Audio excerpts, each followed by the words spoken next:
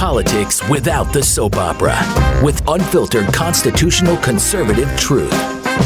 The Conservative Review with Daniel Horowitz. And welcome back, fellow American patriots and Minutemen standing at the ready to guard for liberty, to the one and only CR Podcast. This is Daniel Horowitz back in the house here on Wednesday, February the 3rd. And we got a lot to get to, a special guest today.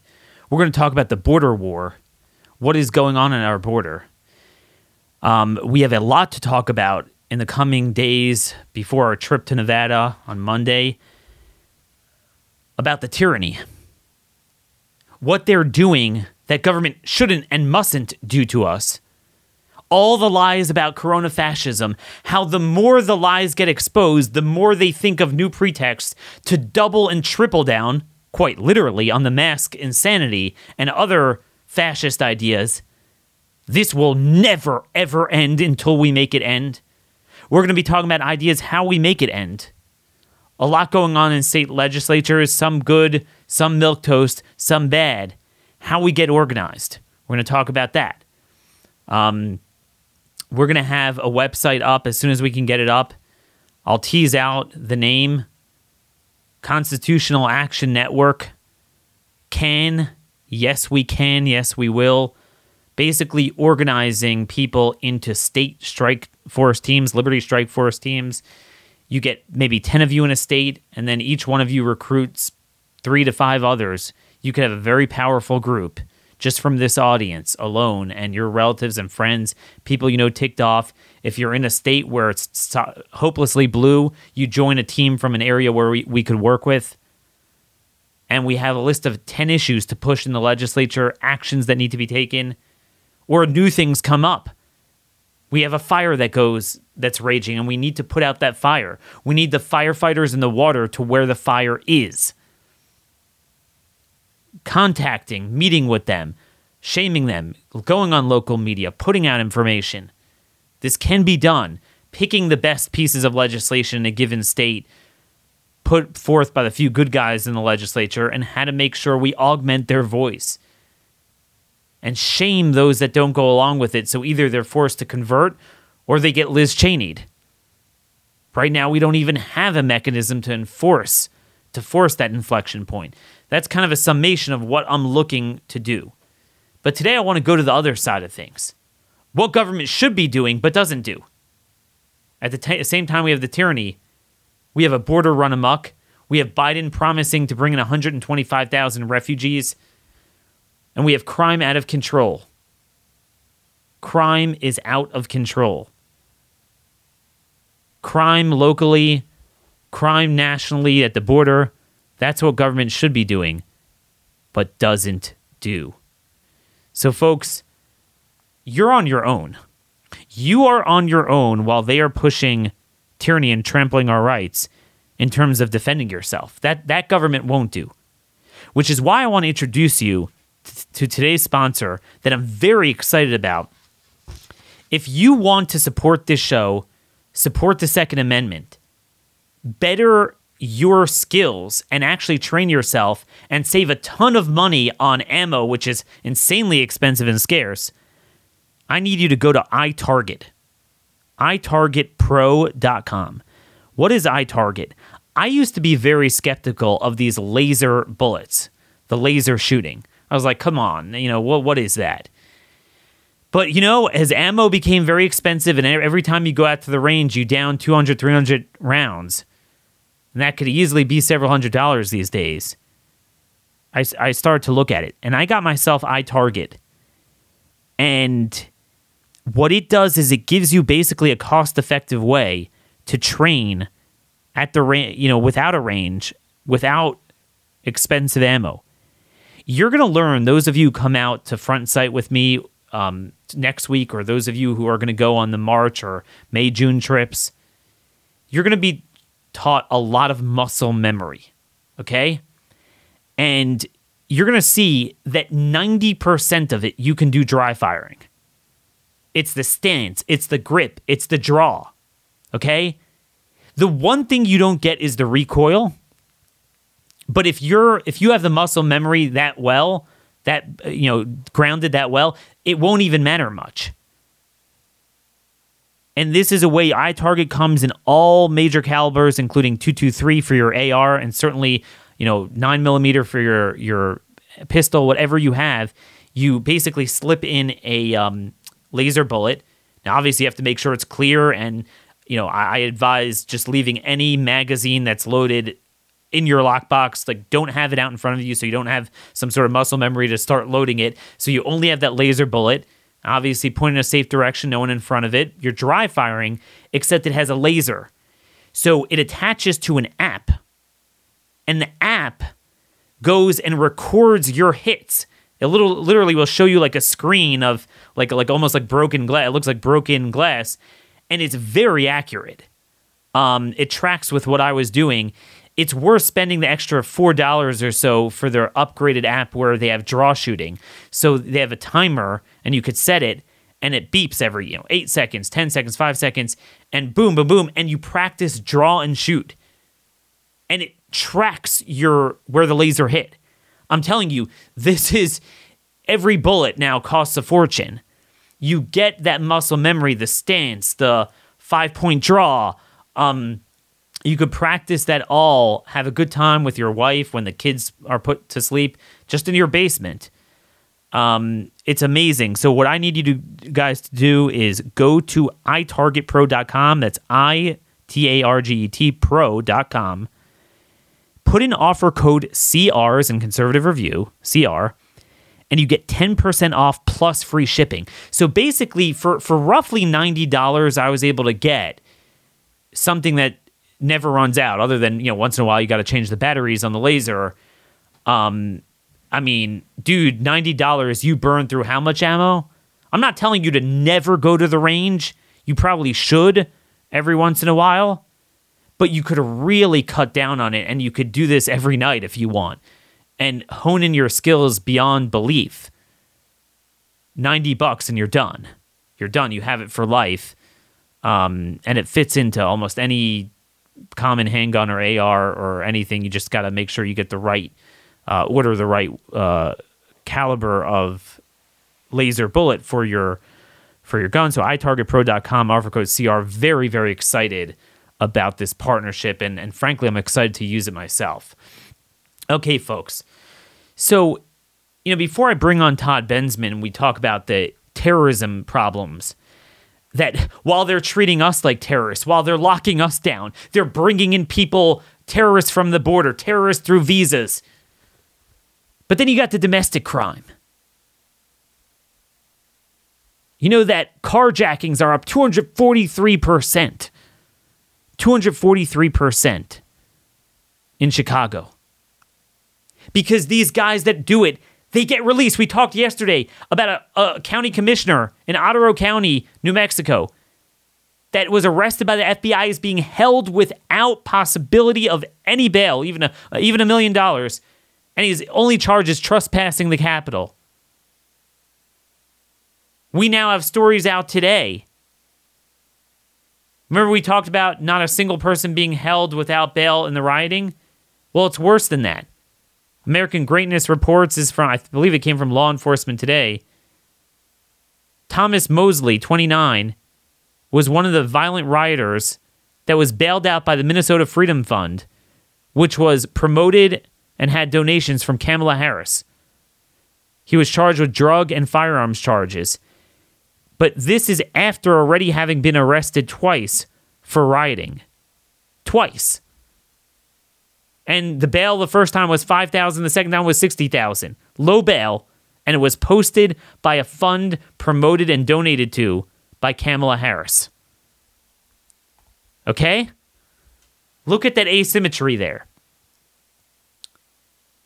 Could you imagine if Trump would have tweeted, picture the impeachment trial, and he would tweet right now, I'm donating for the bail of these guys.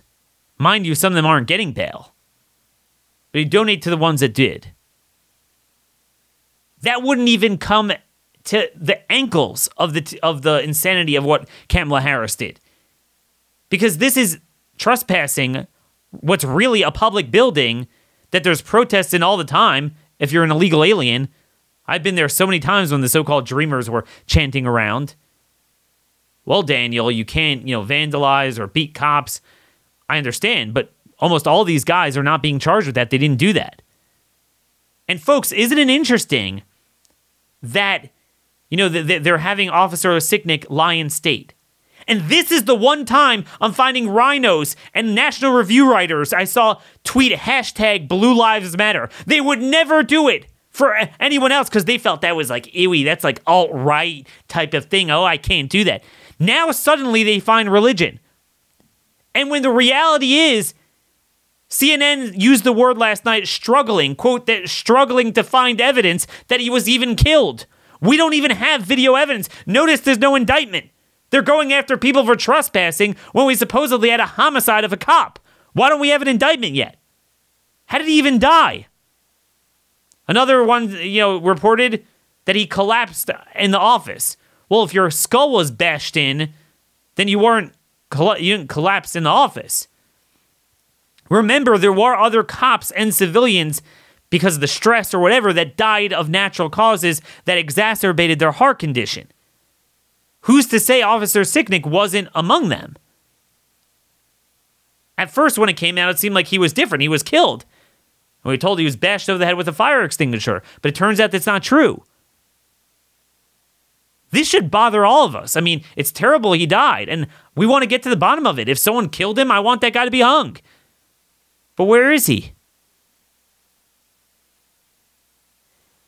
This is what happened at the Capitol. It's not to say that no one in any capacity did anything wrong, but it is to say, just like it's not that COVID is not a danger in any way to anyone, but the issue is how much and what could you do about it, more importantly.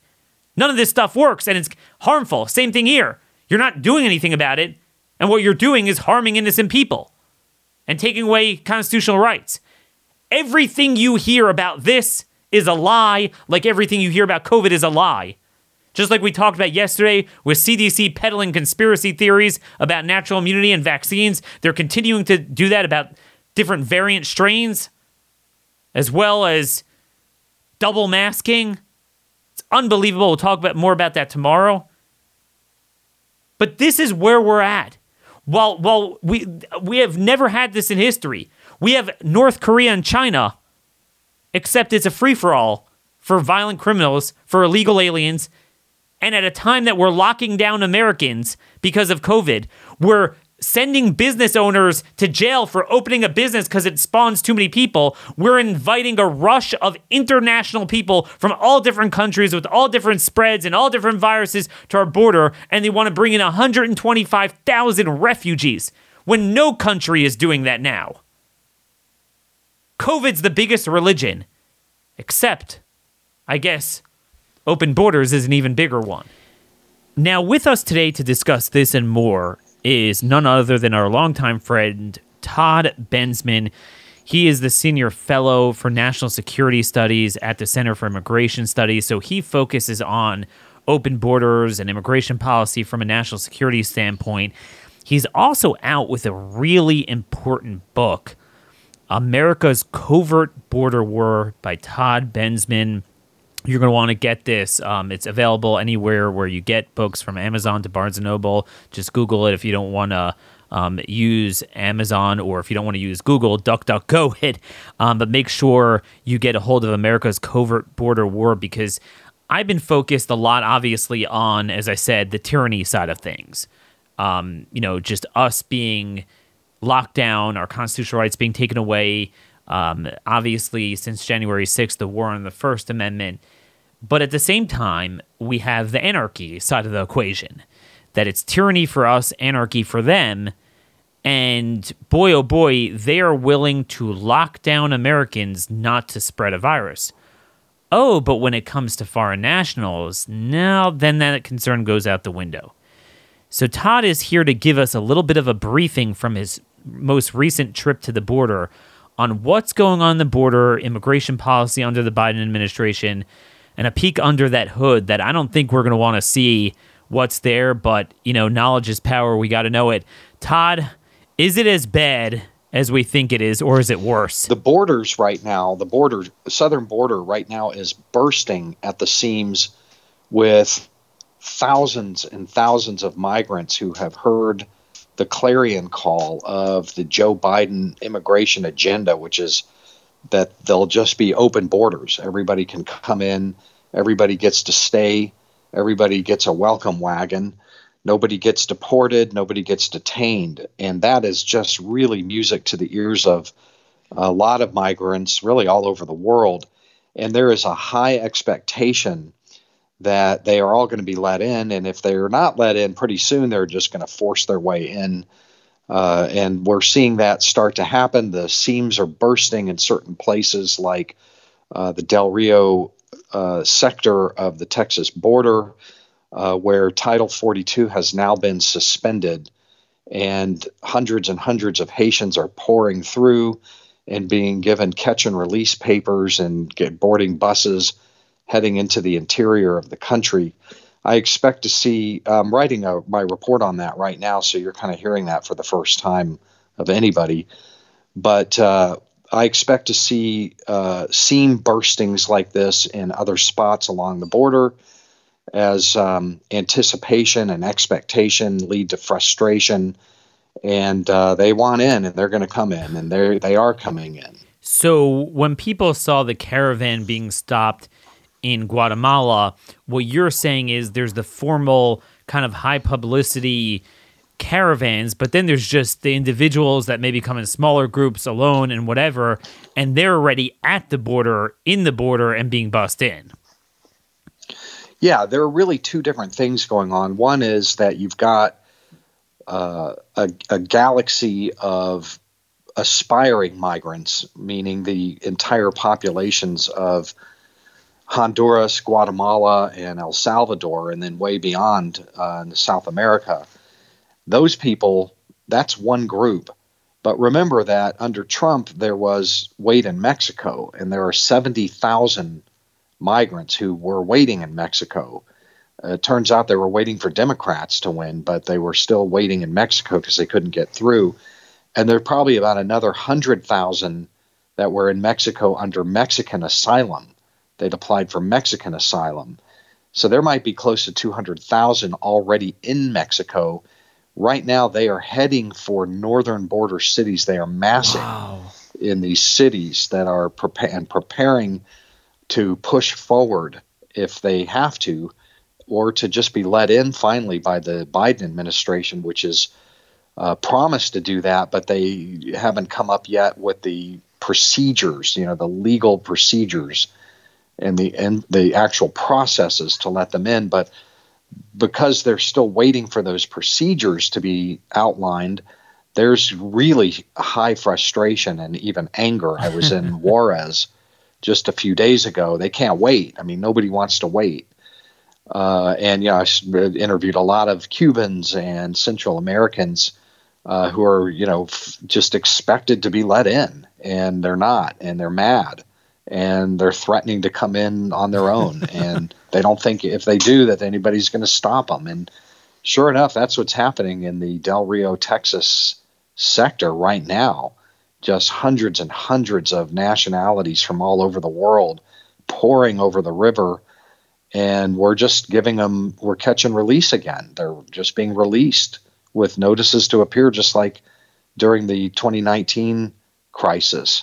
No different. And I expect to see, normally we're still, like when I was in El Paso, I saw the Border Patrol returning under Title 42 for the COVID pandemic, instant returns to control for COVID. And the Biden administration said they're going to keep Title 42 going just to be able to control for COVID. But in this sector, they've eliminated it. There is no Title 42 happening here because they were overrun. They have been overrun. Wow. So there's a couple of important things to parse out from what you just said. First important point is the fact that it's not just a new ripple in the pond, a new really wave building. That's building, but you're saying there was already the existing wave from the 2018-2019 crisis, open borders crisis created by the courts, that was being finally dammed by the policies that we advocated for so long, and finally the Trump administration implemented them. And now that they're taking it away, but they're just kind of trying to come up with a process, you already have several 100,000 from the last wave that will come in before we talk about those in the pipeline from Central America and elsewhere, extracontinental. Did I get that right? You got that right, because they're going to come in because the Biden administration has told them and everybody else that they are coming in. As soon as they can arrange it, everybody gets in. Nobody gets denied access. There's 170,000, 200,000 already in Mexico. The caravans beyond that, once the border here has broken down completely, those will start up, and you'll start to see population transfers, large population transfers coming over that border. And it really looks like we're headed for another illegal migration crisis over the border, just by the encouragement of the Biden administration saying, please, everybody, we love you. We welcome you. You're great for us and good for our economy. So you're saying that message is not lost on them. Like when you go down there and talk to them, they're very keenly aware of, that's what they talk of about. our politics. Yeah, that's what they say. We're here. We're waiting for, Biden said we're getting in. We came here because we knew Biden was going to let us in. And sure enough, it's happening. Pouring across through the breach in Del Rio. And wow. So, that should spread pretty soon. And then you'll start to see a breakdown of the policies, Title 42, which is extremely important. That's the policy that has kept our detention centers clear of COVID and of people from the South crossing in with COVID. I guarantee you that all of these hundreds and hundreds of Haitians that have crossed in through Del Rio are not being tested or checked or anything about that. They're just putting them on buses, and they're heading to the interior with. So in the interior of the United States, we are being restricted beyond belief. And then when people come in internationally, which is kind of the greatest threat of spread you could ever have in a pandemic outside of a country, I think what we've all seen very clearly, just to deviate a little bit here and discuss the virus, is that the virus does what the virus does. I mean, human mitigation does not help. But what is clear is that it's very seasonal and it's very geographical. Each area has its own epidemiological curve, and there's really not much you can do to change that. But if we import people from all over the world that could be at various different stages, like as we know, the southern latitudes tend to get what we get in a winter spread. It's called the Hope-Simpson curve. They get it a few months later, and you and I talked about this last year, when we imported Mexico's epidemiological curve, which is why the border had a double dose. We had our own inherent curve, and we did a lot on that. We're going to have that on steroids, because then the illegal immigration was kind of small and subtle. It was more the people coming in legally, or even Americans kind of crossing back and forth. And that was just an issue that we shut down Americans with curfews, but we didn't, just stop the cross-border travel. Now we're downright going to have illegal immigration, and you're saying these people are just put on buses. What would happen if one wouldn't wear a mask? I'm just curious. Well, probably nothing. I mean, there's look, they can't. The reason why this is happening in Texas right now is because they physically overwhelmed our border patrol. There aren't enough officers with guns to stop it. So, it's just like it was in 2019. On a microcosm in this one sector of the Texas border, but it's also the very first time since the pandemic hit that Title 42 is not being enforced. Like when I was in El Paso, I watched it being enforced. They're still enforcing it in El Paso. El Paso has a lot of walling, and so it's very difficult to cross very easily. It's difficult to cross there. There's lots of walls and moats and border patrol and drones and everything in that particular sector. But in the Del Rio sector and in a lot of sectors, there's no wall, and it's very easy to just splash across the river in large numbers, and that's what's happening. They're catching them in groups of 40, 50, and 100 at a time, and sometimes even more. And, you got one border patrol agent out there, and maybe he might get 2 or 3 of them, So they've got NGOs over there helping them make phone calls to relatives here and, get wired money and bus tickets, and they're putting them on buses and shipping them off to Florida and other places right now. And it's just going to keep on going like that. And then basically, Todd, let's play along with this train of thought. Let's take this to the next level. Obviously hypocrisy and a 2-tier justice system and double standards is the religion of the left. So one of the things they're going to do is, so they don't have a problem with COVID bringing them in, right? So, violating Title 42, which is designed to say, look, at least during a pandemic, we catch you, we turn you around. We're not going through this, pseudo court process. We're a sovereign nation and, you're done. No, we're letting them in. So we're not concerned about COVID. But here's where we're going to suddenly become concerned about COVID. The next level, which is detention and notice to appear in court. So watch for them likely to say, well, you hold them in detention, that's going to spread COVID. So now the answer is, so then just deport them. But no, it's going to be disperse them in the country. And then I know this from domestic court proceedings that, COVID is such a big thing that you can't go to court anymore. Like we've abolished that. So you have these stupid Zoom things. You really mean to tell me these Haitian dudes are going to have access to a computer and they're going to have NTAs through Zoom? No idea, because, the policy is not to give out notices to appear and let people go into the country. This is an ad hoc, forced policy in this sector due to being overrun. I don't think the Biden administration wants to do this. I don't think that any of this is voluntary. It's entirely driven by the migrants, and there are thousands and thousands more just on the other side of Mexico from one end of the country to the other that are pouring in, getting ready to do the same, to push their way in. Policies that you decide to implement, that is something that's like a reality on some other planet.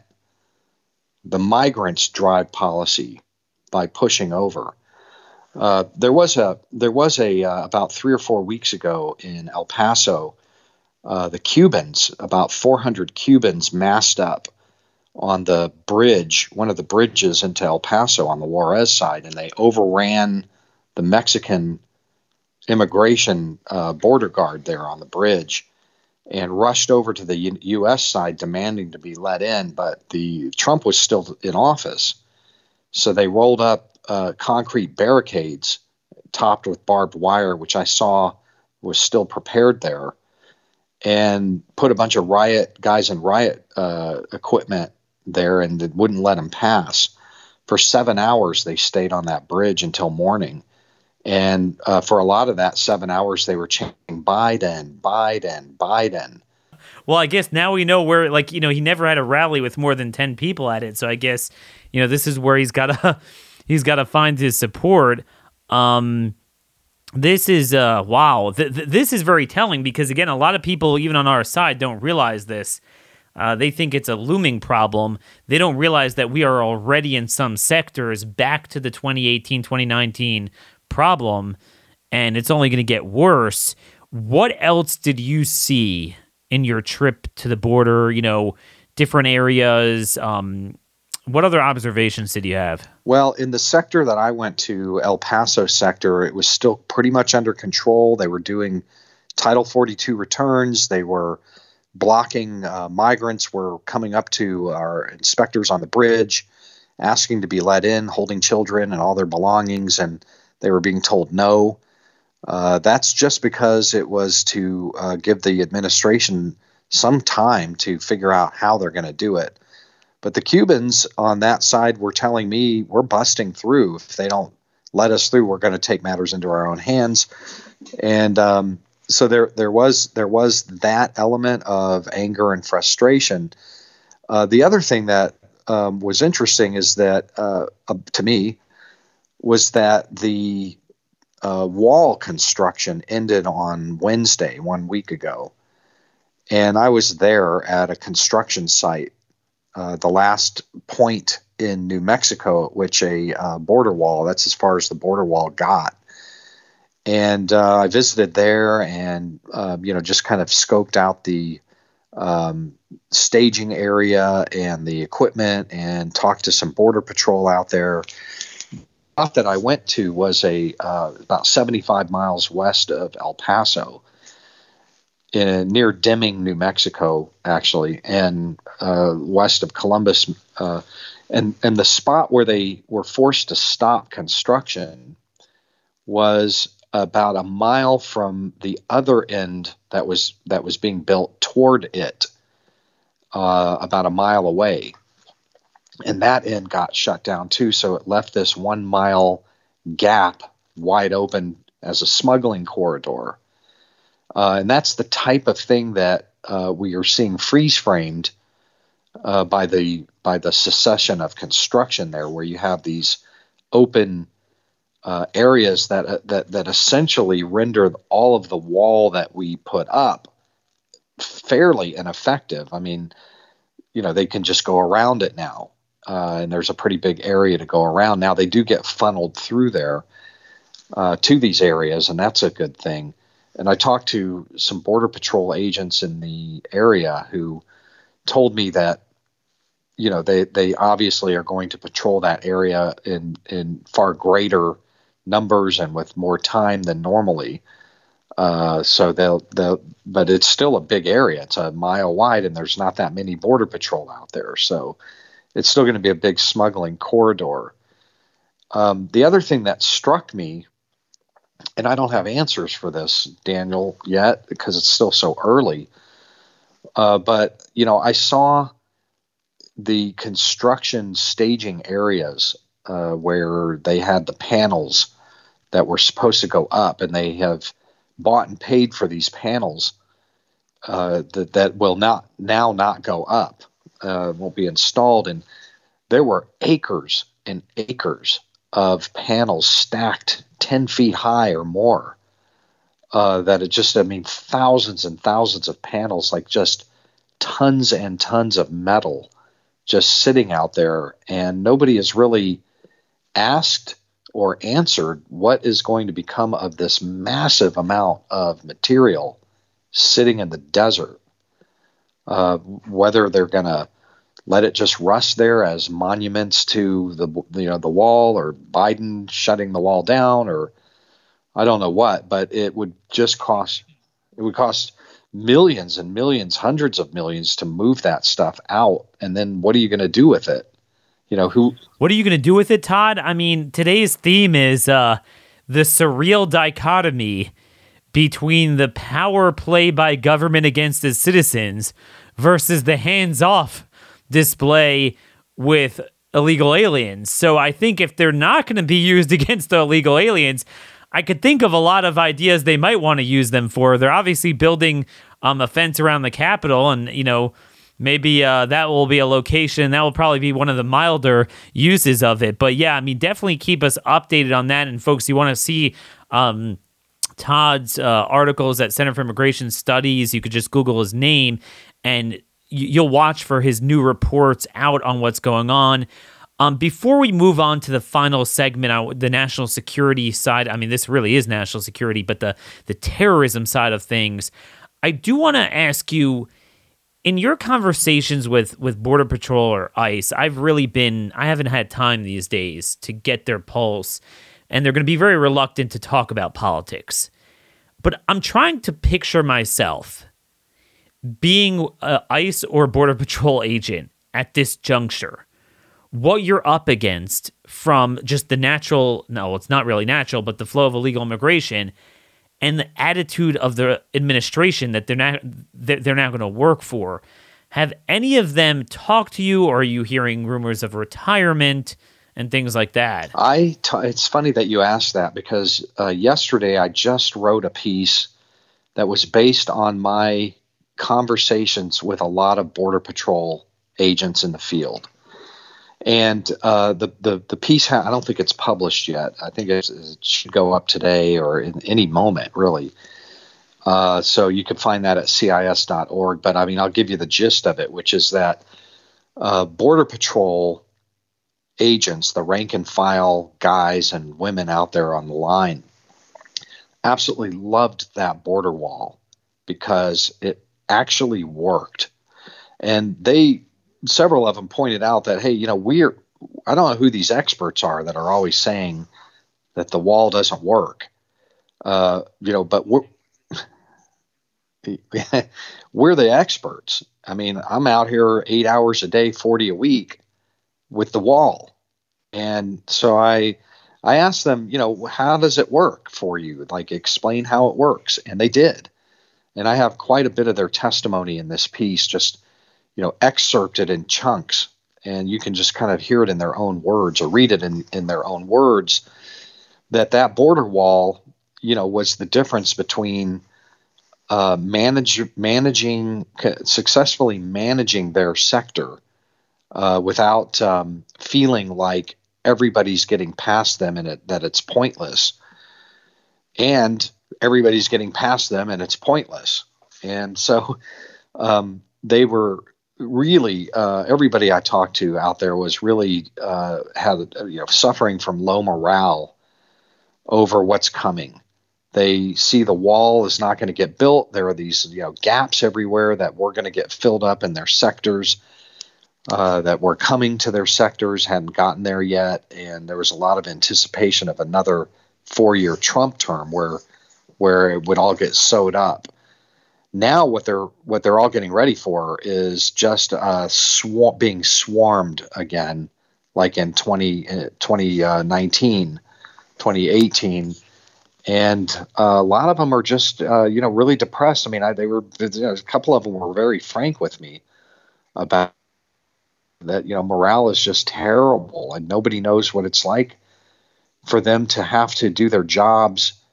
They're supposed to be stopping people and returning them and blocking the way forward under the law. And you have their bosses all the way up in D.C. tying both of their hands behind their backs and setting the stage for mass migration. And they all know it. They all know it's coming. Everybody knows it's coming. It's just a matter of, when they can breach through like they are in Del Rio right now on a broader front. That is very sobering, because I'm getting texts from a couple of border agents, and they're like, darn it, I'm a couple of years away from retirement. Maybe if I could financially make it work, I'll try to find something else. But it's tough. It is really tough. You could have a federal job and there's two ways of doing it, but here there are no two ways of doing it. You can't be tasked with border security and have an administration arson the border and not believe in it and believe in letting them in. Then what's the point of your job? It's very sad. And mixed with obviously the disease problem and the fiscal problem, the cultural problem, you have national security concerns and terrorism problems. You've been a terrific reporter on all aspects of the border, but I think where you've really owned the space where others haven't ventured, ever since your days 15 or so years ago at Hearst Papers and Dallas Morning News, is writing about the threat of particularly Islamic terrorism through our border, through our visa system. I never remember an administration that started out this open borders. Like, it's like a religion. It's not like, we're not so into it, we don't really like it. It's like, this is the new gay marriage. Like, this is like, it's a mixture of like gay marriage and masks. I mean, this is like political porn for them. And especially with the perception of Trump. So it's like a rubber band effect that they have to specifically go in the opposite direction and obsessively let everyone in from the most terrorist-prone areas and whatever. So take as much time as you need. Your book, America's Covert Border War, obviously talks a lot about the physical border. So if you talk about where you see the physical border threat and then where you see the visa threat as well.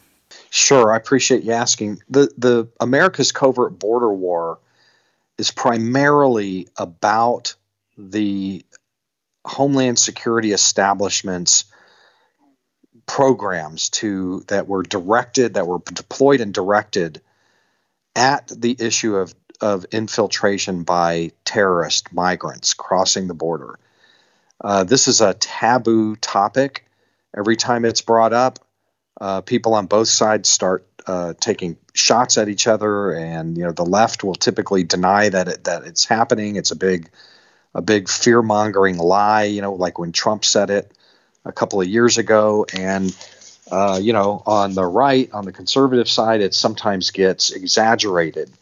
We've got all these ISIS guys crossing over, and that didn't happen. But the story, the actual story, is that the United States posted programs, counterterrorism programs, at the physical land border and throughout Latin America to hunt down jihadists, to find people from jihadist countries who are migrating in and figure out who they are, interdict and neutralize them. And so think of this like harsh interrogation counterterrorism program that was, won people Pulitzer Prizes when they revealed it, or the rendition program, or the Hellfire missiles on drones program from the 9/11 era. We're in the 20th anniversary year right now. This is the last unrevealed one of those, and it's still in place. And the reason it's so taboo is because if it were to be widely acknowledged as the truth, as an actual threat, if everybody agreed on both sides that it was an actual threat, you would have to do something about it, having to do with restricting Spanish-speaking migrants who provide the camouflage for this. And nobody wants to do that. I mean, there's a lot of right, and that's a religion. I mean, you have to, because that's a religion. That you can't stop. So, and again, as you're talking, I want you to go on. I don't want to interrupt you, but I want our listeners, because we have a lot of new listeners. It's been a while since we've had you on. Just so you guys know, Todd, when, back in the day, 20, 15 years ago, he was a reporter in Texas that covered the border.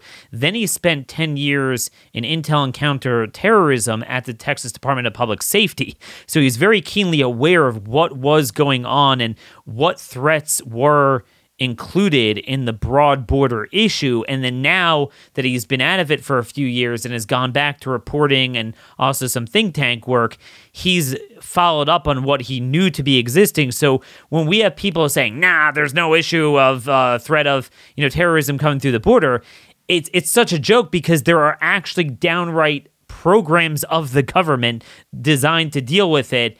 And Todd, doesn't that really begin at the choke point of Latin America, of Central America, which is Panama? Well, that's right. So the way this deals with a small but very steady flow of migrants that are coming in from 35, 40 different identified countries where terrorist organizations operate.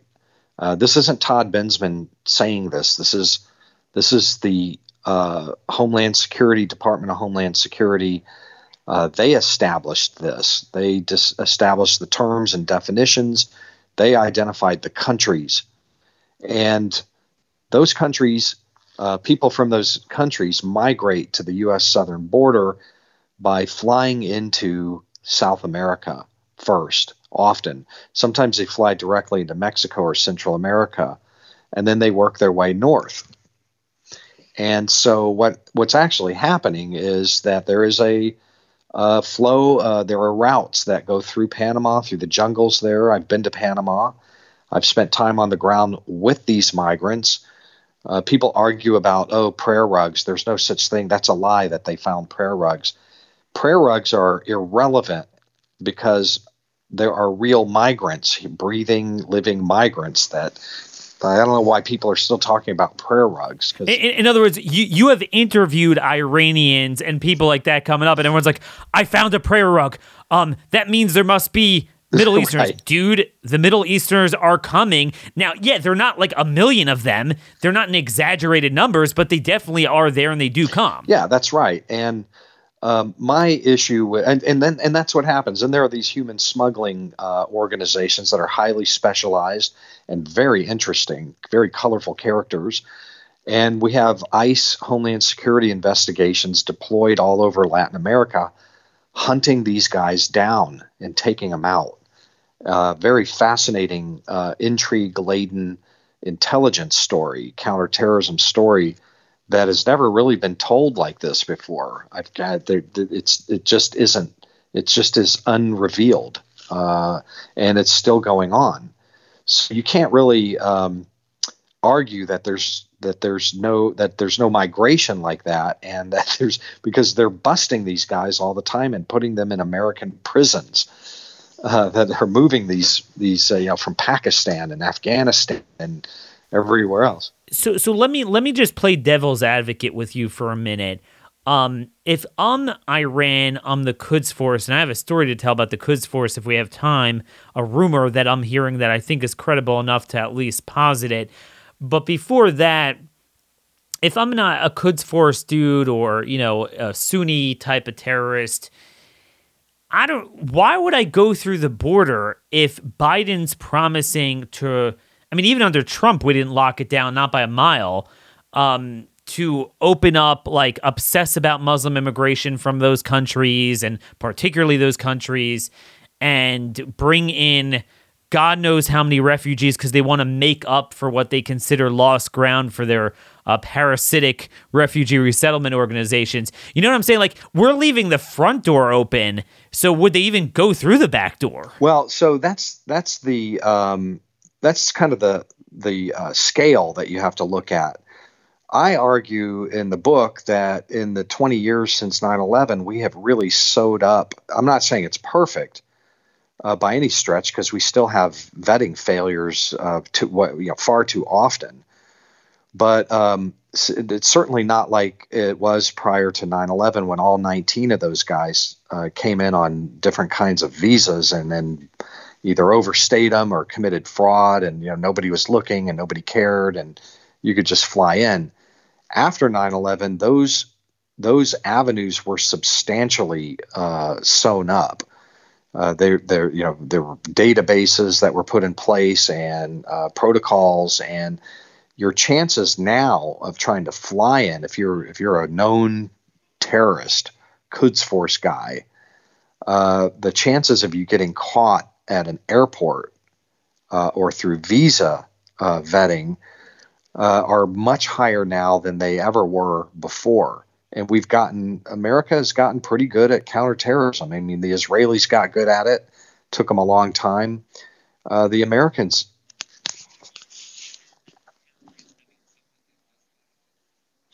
Well, I'm not saying that can't happen or doesn't happen, but where nobody expects travel anymore, as a nation, and where it's really easy, much easier is through the border. So let me just think of it, and especially during times of mass migration, when there is an event like we had in 2019 where all the systems break down and there's no vetting at all and everybody's getting through, you are just going to kind of slide right in. There's a good chance you're just going to slide right in.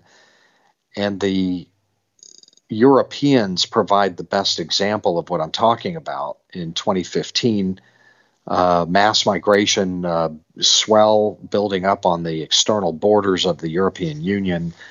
Angela Merkel said, let them all in, had a very similar ideology about immigration as Joe Biden does and all of his people. It's the same religion, I guess, as you say, that I'm hearing here today, as I heard 5 years ago from Merkel and the other European leaders when they said, yes, let's let them all in. And when they did, they let in a lot of ISIS terrorists who just flowed right in. All the systems were overwhelmed. There was no vetting. They would claim asylum and get the equivalent of an NTA, a notice to appear, and then they would go murder and slaughter Europeans from one end of the continent to the other.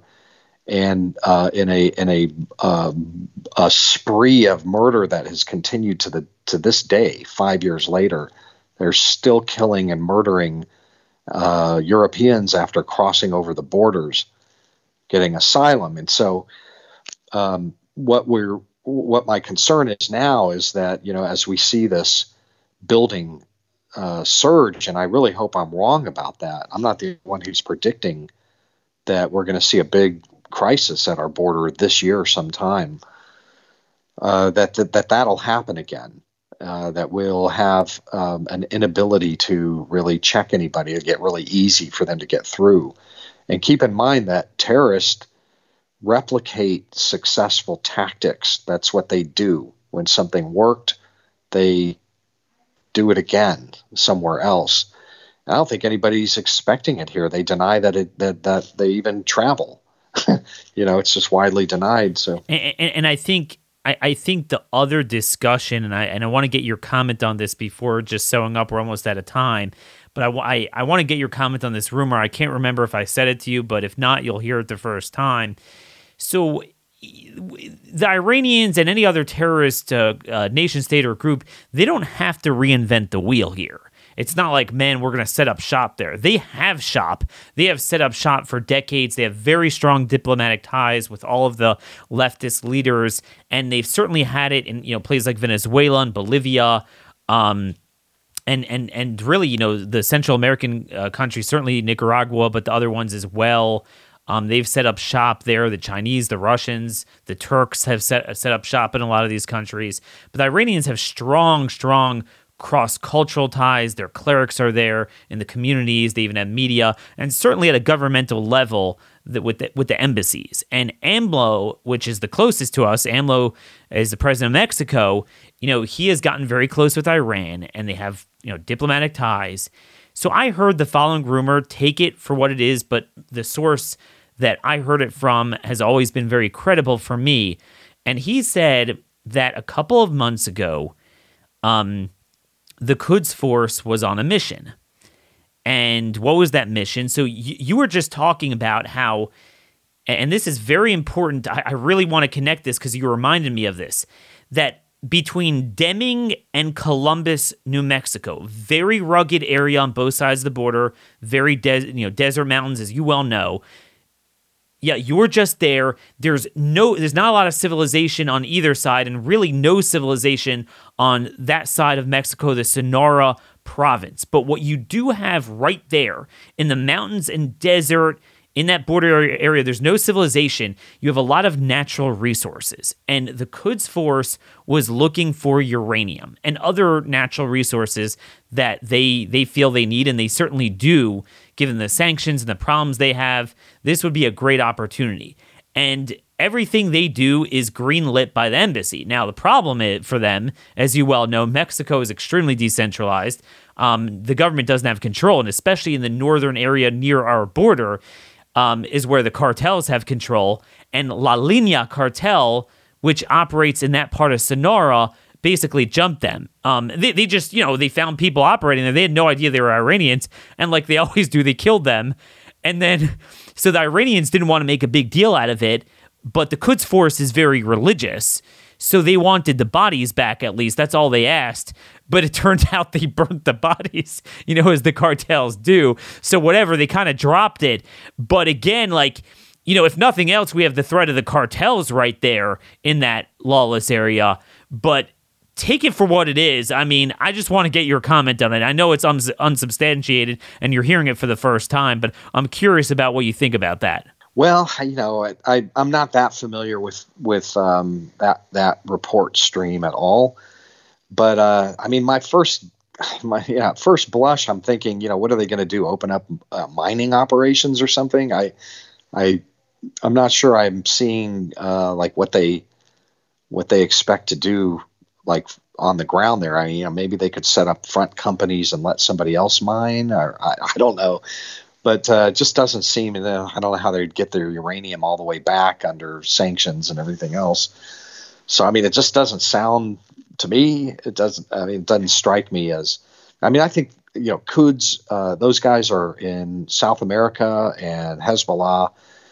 They're different than the kind of attackers that we saw in Europe, in that Hezbollah and Iran are not non-state actors. They're state actors, and they behave with great deliberation in their attacks, and in especially in their decisions not to attack or to be preparing for attacks than Sunni groups like Al Qaeda or ISIS, or just lone offenders who are down with the ideology.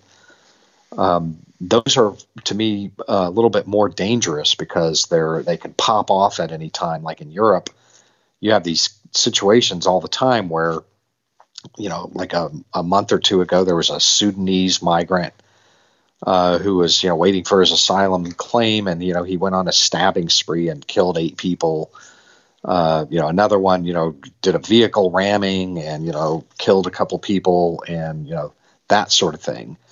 And then there was the Paris attacks, of course, which killed 130, and they were coordinated suicide bombings by ISIS. Almost every one of them came in with migrants over the border. Same cell did the Brussels attack. I don't see the Iranians really, until they're good and ready, and for a really good reason, that's decided by the mullahs, just randomly attacking American interests. Sure. I mean, it would take a lot for them to go across the border, but the fact that they're generally setting up shop, I mean, this has been open, and there's no reason they wouldn't come to Mexico, given that the leader is friendly with them. So that's just again, it's just scary when you look at the fact of how rugged and open that area is. But anyway, folks, yeah, and remember also that the Iranians are still gaming for retaliation for the assassination of Soleimani, General Soleimani of the Al-Quds force, and it's during that period of time that we saw ICE start busting Iranian smugglers of Iranians and arresting, breaking up Iranian human smuggling networks in South America that were moving Iranians to the southern border. That is what really, again, I mean, that's what I worry about among many other things. And when you have an open border, you basically truncate the distance between everything bad in the world and yourself, because you bring it there. And especially when you have just so many lawless and bad actors to the south of us, and so many opportunities. Again, at a statecraft level, they're already there. What they want to do with it and when they want to press a trigger on the what, yeah, that's always going to be an open question. You're right. Certainly, a nation state's going to be more reluctant than the spin-off Sunni groups. But this is all a problem. This is very riveting. If you're interested in more, again, get Todd's book, America's Covert Border War. We are way out of time. Todd, thanks so much for joining us. Till tomorrow, God bless y'all, and thank you for listening. Take care.